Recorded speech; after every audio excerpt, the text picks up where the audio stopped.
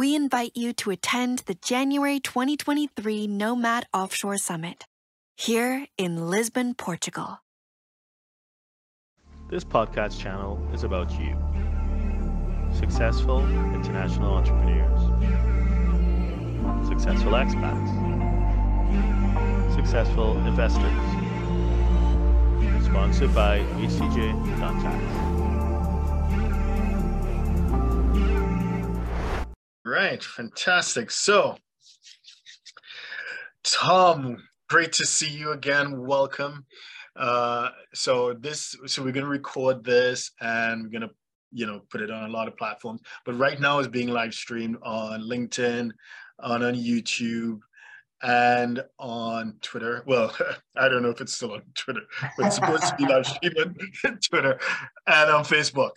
So for those who may be joining us on those platforms, HCJ.tax, we do those live streams every week where we talk all things tax. If you're seeing us for the first time, have a look at HCJ.tax/events to see what's coming up next. And every day we release what we hope to be helpful video content. So you can join us on your favorite platform there. So this, we actually publish on about 23, 24 platforms every day. SoundCloud, iTunes, Google Play, Amazon, wherever it is you get your favorite podcast, chances are we're there as well. So without further ado, I introduce you to Tom. Tom, can you please introduce yourself? Sure. Thanks for having me. Pleasure to be here, and hello to everyone that may be tuning in today. My name's Tom Putris. I work for Skybound Wealth Management. We primarily focus on working with individuals who have moved abroad when it comes to financial planning. And we've got many offices around the world for all intents and purposes. The offices from the US all through the UK, Europe, right over to here. I'm in Dubai. I've been out in Dubai for 7 years now, I think. Yeah, just over 7 years, something like that. So enjoying my time here in the Middle East. And we're licensed all the way down to Australia as a firm. So yeah, that's me and who I work for. I guess from my point of view, I specialize in working with US connected expats. Like I said, based out of here in Dubai, but I'm able to cover Europe from here, Africa from here, the Middle East and Asia from here. So far enough away from the US, but still well placed from a geographical point of view. And we've got a good regulatory footprint across all those regions to make sure that we're best placed to help people when it comes to cross-border financial planning. Thank you for that. And as you mentioned, regulatory. So my understanding is that you guys are SEC licensed. Is that correct? Yeah. We are SEC licensed in the US. Right, which is of course super important because unfortunately there may be other players in this space who aren't properly licensed. So I think that's an important thing to put out there, that you guys are licensed and credentialed to do what you do. It's important right now, given other things happening in other spaces with other companies that may or may not have been licensed and registered. So that's super. That's great. So the second thing, you mentioned U.S. exposed persons. So I just wanted to kind of chip in and kind of define and refine what that means. So these are people that are U.S. exposed for tax purposes. So they would be U.S. citizens, regardless of where they may reside, U.S. green card holders or lawful permanent residents, again, regardless of where they may actually reside, and those who may be U.S. tax resident by virtue of substantial presence. So maybe they're on an H-1B1 or they're on an L-1 or whatever, and they're spending sufficient time so that they're trapped in the U.S. tax net. And you offer products and services and helpful advice for those types of people, correct? Yeah, absolutely. And we kind of have two sides to our business. We have a number of offices over in the US itself. So we have an office on the East Coast, an office on the West Coast. Again, it's a large country trying to get across those time zones and the amount of people that are over there. And primitively, we're helping expats in the US as our main concept of business. We've always kind of been a cross-border financial planning firm helping expats where they may be. And that's kind of where our business really started, and we went into a number of regions as a result of that. again, you know, going back to your substantial presence test, or those that are on a H1 visa and that kind of stuff, working over the US, that might be Europeans, Brits, South Africans, Australians over in the US. So we help those guys there, and my team on that side of the world are helping connect to people in the US. Me being here in Dubai is really helping those expats, those US expats that have some sort of tie, whether it be through passport, green cards. You know, we meet a lot of people who have been to the US in the past and have picked up a green card for being there for a certain period of time. And, you know, they may be European passport holders, British passport holders, you know, GCC passport holders, but have picked up that tie. And that's where we work with you, Darren, and other kind of third parties to really hone in on what it means to have that green card, because I think a lot of people come away from the US not with a clue, sadly, and don't really understand that bit of it. So we just try and, you know, work with people based on those ties and get them to understand what those, not necessarily their liabilities, you know, that's not for us as financial planners, but to bring it to their attention that it is an area that needs to be addressed. And if it is something that they want to continue to hold in terms of having that tie, whether that be a passport, you know, a green card, or even those that are married to US connected people, again, they can kind of fall under that net of US connected to some degree. So we just then start to look at what their options are when it comes to financial planning, and how and why it's important to take note of that connection, because there is ultimately a tax obligation that comes from it. Absolutely. And that's an important point you raise, and thanks for that people get US connected and they don't even realize it. So last Friday night, I attended a gala hosted by the American Chamber in Dubai, as well as the US Embassy, Abu Dhabi. So, you know, all these people, they were celebrating the anniversary of the historical relationship between the United States and the United Arab Emirates. And, you know, yeah, so many people who may be Emirati, they go to university. It is, of course, a popular destination in terms of education, or they may work with a multinational and they spend considerable time in the US. And whenever they return to the Emirates, they come back with passports, green cards, spouses, kids, whatever the case may be. That means suddenly somehow their family is US connected. So you're right, it is more common than people realize.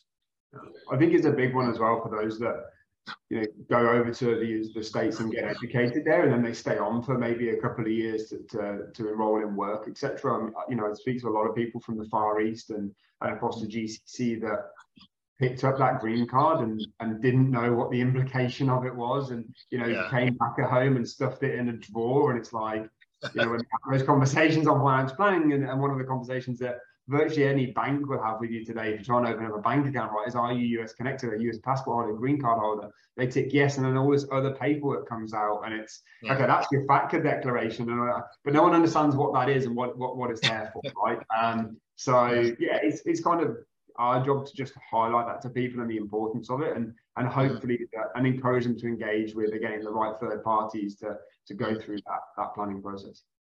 Okay, great.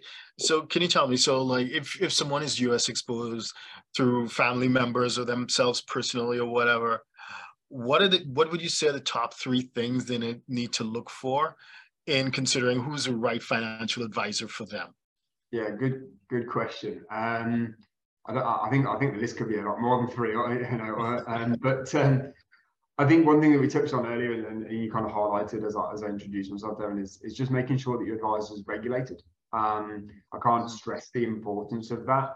You know, I look around the world and there's varying degrees of regulation, and in the US we have the SEC, which overlooks the majority of financial services, and I think if anyone's watched the film, you know, the SEC are the big bad wolf kind of scenario, but you know, they're a regulator there to protect the consumer, and that's important. And I think when you are looking for advice, you have to make sure that the person you're engaging with has that level of protection for the consumer. I think specifically for US connected people, kind of the second point is then, does that advisor, in whatever capacity he is regulated, does he have a US specific proposition? So, you know, your advisor may be regulated, for example, here in the UAE by the DIFC or the Securities and Commodities Authority.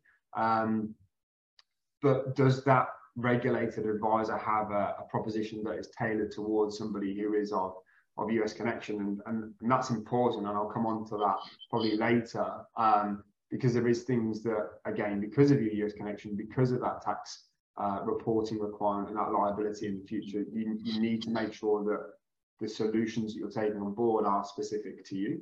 And I think the third thing as well, and this is probably one that goes missed quite a lot, but is important to me, is what capacity is that person providing advice to you in? So I meet a lot of people where they've engaged with a financial advisor and all they've done is given their money to an investment bank who have just risk profiled somebody, for example, and sold them a load of financial instruments. And whilst that's great because your money potentially is working for you, has it been done in the right way, or are you just investing at that point? And I think there's varying degrees of how somebody can sit in your life from a financial point of view. And it's just understanding what that role is, because I think there's so many roles out there to engage in advice on. There's robo, for example, robo advisory. That's just very simple. It's plug and play. There's having someone like me who we would class ourselves as financial planners, and we're here to kind of map the journey. Investment management is something that we do, but it's almost a secondary item on the list. So we engage with people about, okay, where are you today? What do you want to achieve in the future? We do a lot of goal-based planning, and that's kind of the big part of our proposition, and making sure that we're along the journey with you. We're not here just to make a transactional sale, and some people want that, some people need that, but it's just understanding what capacity you're employing that person when it comes to looking for financial advice. Okay, that's great. And to pick up on the second point that you raised, there's a lot of investment products or financial instruments available. I mean, the list is probably endless. Yeah. How does someone decide what's the best fit for them? What's that process look like? Yeah. Again, it goes back to making sure that it is that US specific proposition for me, because sadly, where people or US people have engaged and tried to get advice internationally, if we look back over the last 12 years now, since kind of that implementation of FATCA in 2010, and people starting to take notice of it up until kind of 2012, where foreign institutions really cottoned on to what was going on. But you had, before 2010, you had the entire world to talk to as a US person. You had all the financial institutions globally. If you're an expat working in the Middle East, anybody would talk to, anybody would provide you advice, and anybody would take you on as a client. Post that 2010 FATCA initiative, then that world shrank, because those offshore institutions didn't necessarily want to deal with you as a person, because you had that US connection.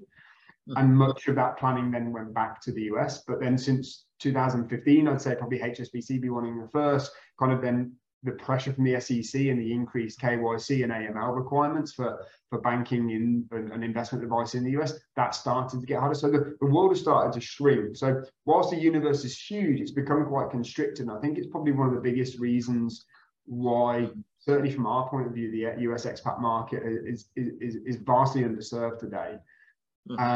But those that have had financial advice, or those that are seeking financial advice, one of the one things to be aware of is that it has to be that US specific proposition, because taking advice from an individual who doesn't, or a firm that doesn't, and doesn't have access to the right solutions, if you end up with a non-domiciled US solution, so let's take mutual funds for a second. If you're not familiar with what a mutual fund is, it's a collective investment vehicle based on maybe an industry or a sector or a geography. Let's take North America, for example. You could have money invested in a North American mutual fund, and it would be virtually invested in kind of the S&P and the wider market.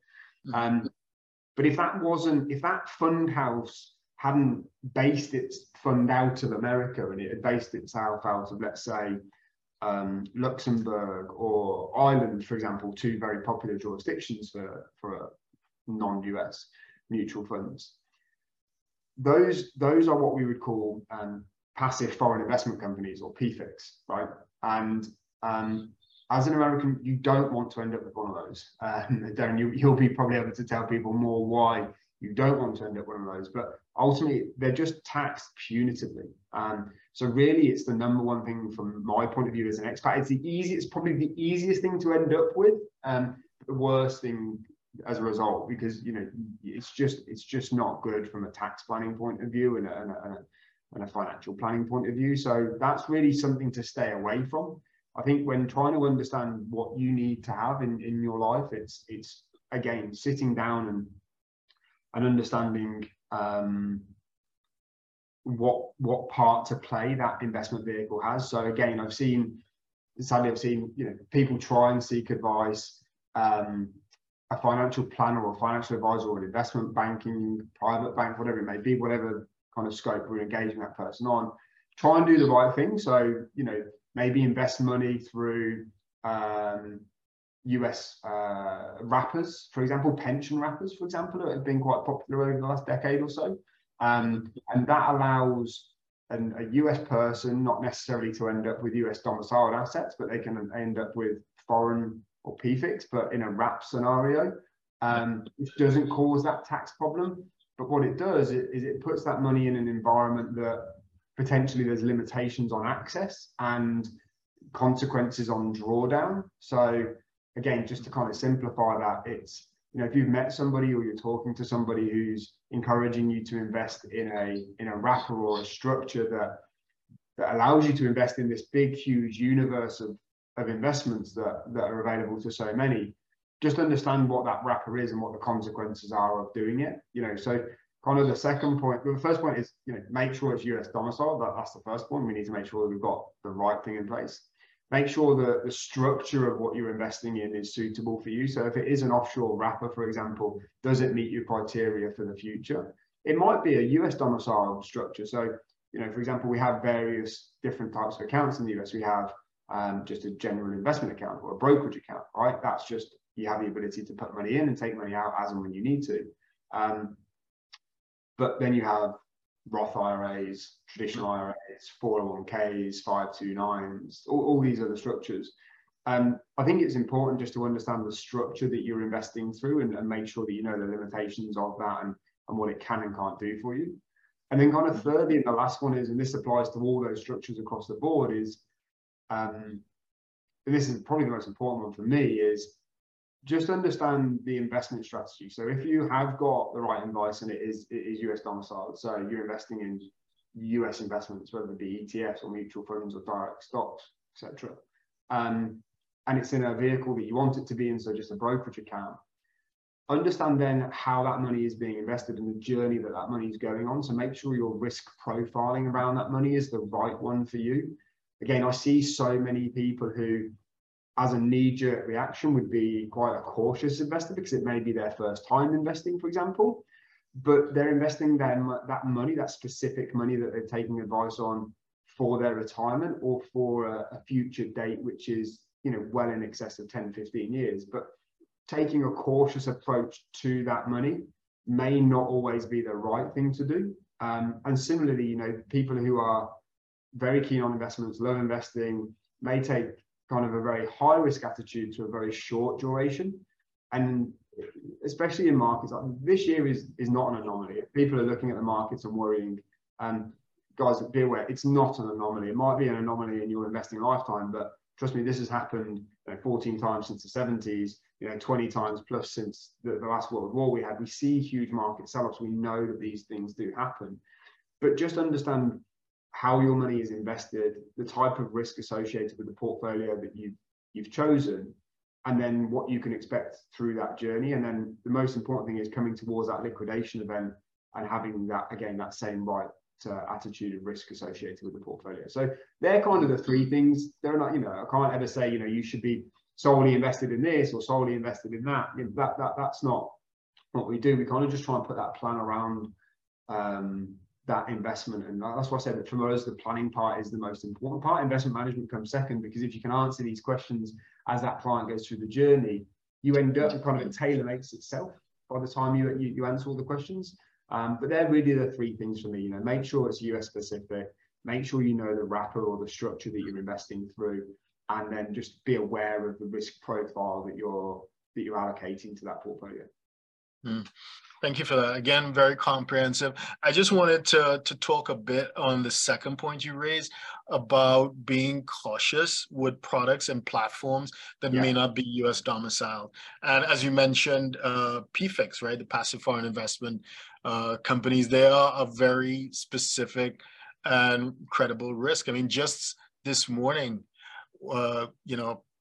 speaking to a client in Singapore who is about to make an important decision. He's getting married and stuff like that. So he's just going through his affairs and he realizes that he has PFICs because he invested in products that were pitched at him. And for those who are not aware, I just want to kind of speak to what these acronyms mean. So KYC, those are, your customer stuff that the banks take you through. That's why it takes such a long time.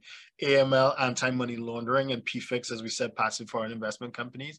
As to the origin of PFICs, they date back to the 1980s under President Reagan. So during that term, we saw the creation of, Section 1297, which speaks to, as Tom said, those collective investment vehicles, where at least 75% of that structure's gross income is passive, or 50% of the assets are investment held to create passive income.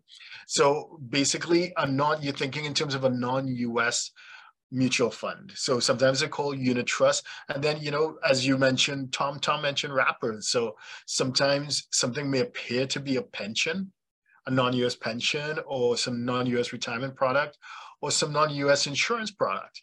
And when, as US tax professionals, we take a look inside, like we did with our client this morning, and then, oops, you have a PFIC. So again, it's really good. I mean, just err on the side of caution and just stick to, as much as possible, if you just want to be super conservative, with US domicile products. But if not, if you want to look outside, then just definitely get advice before you jump in, because the reason why PFICs were created was because the US domestic financial institutions began complaining to Congress that, hey, Americans were getting an advantage by investing outside of the US. They were getting a tax advantage. Basically, they don't pay tax until there's a distribution way at the end. And that put these foreign products at an advantage compared to US domestic products, which is unfair. So the IRS, when we talk about PFICs are, a bit aggressive, and they are aggressive by design. So it's a section of the tax code that penalizes you as a US exposed person in investing in that foreign collective investment vehicle, if it does trigger PFIC status. So yeah, to your point, definitely keep an eye on them, get advice, and maybe it's best to stay away depending on your situation. Now, you mentioned some of the various products and stuff like that. I have to ask, I know it's a bit of a controversial thing right now, but crypto. Where do you see crypto? Is it over? Is it like, forget it, run for the hills, avoid it? Or are you saying, well, in part of a well-diversified portfolio, maybe it has a place? What are your thoughts on that? I'll be honest, I get asked about crypto all the time, right? It's a hot topic. It's only last week FTX has blown up and owes more than $3 billion to people.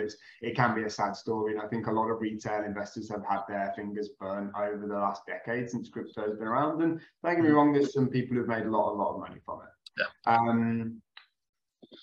Again, let me be very, very clear and very honest. From our point of view and from my point of view, it's just not something we advise on at the moment, and it doesn't appear in our portfolios and the way that we manage money. Clients, to give you an example of how somebody may gain exposure to crypto through our way of investing.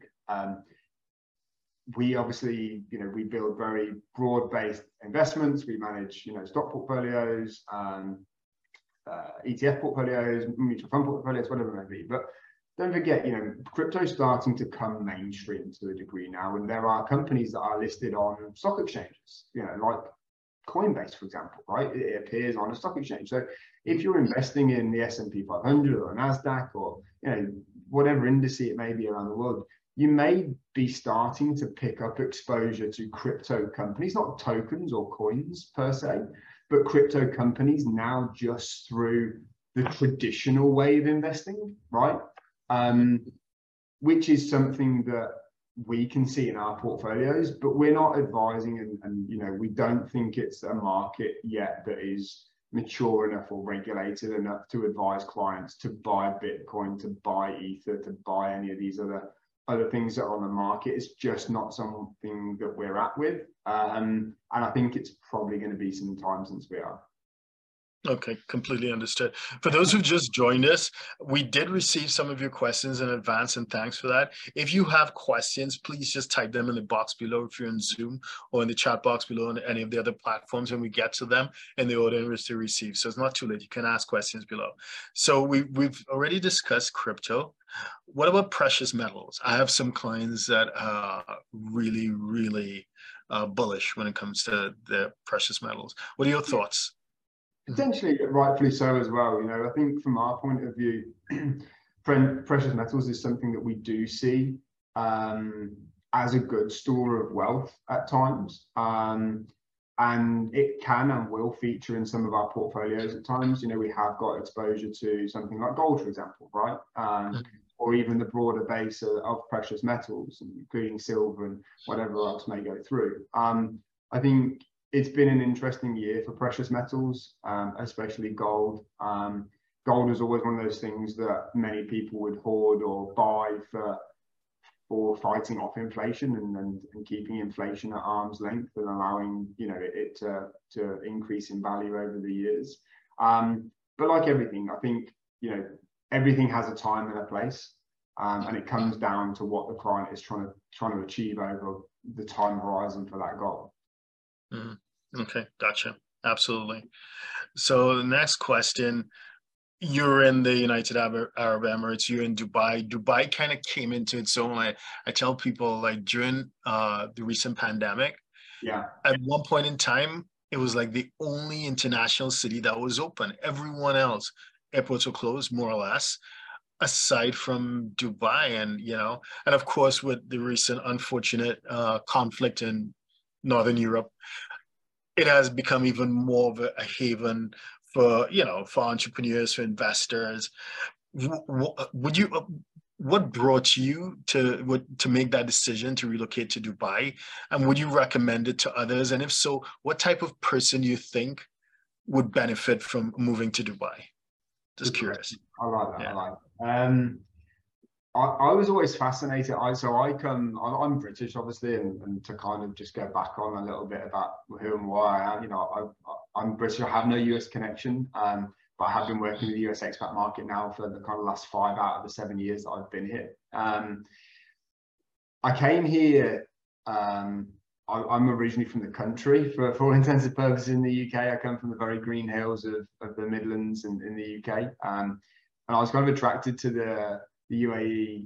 Came in 2015, and it was, you know, the glitz and the glamour, if you like, in terms of the kind of had the 7-star Burj Al Arab Hotel, the Burj Khalifa. It was somewhere that was probably very, very different to where I was from originally, as an extreme version of going somewhere. I've always been somebody that has traveled a lot, and I believe that you can learn a lot from traveling, and a lot of my education has been done from travel, and it was somewhere that was just completely different. From a point of view of, you know, looking at Dubai over the last 7 years, it has just come into its own, you know, through technology and through convenience, like things like Deliveroo and just, you know, things, just silly things like that.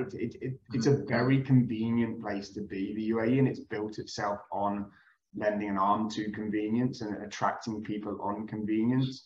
It's changed drastically, and it does want people to be here. It's always tried to bring people here, but I think one of the things that I first noticed when I came here was how transient it was, and how, you know, the duration of time people were here was actually quite limited. You know, a couple of years, 2 to 3 years, everyone came out with that mentality. I'll come for 2 to 3 years, contracts were being issued for 2 to 3 years.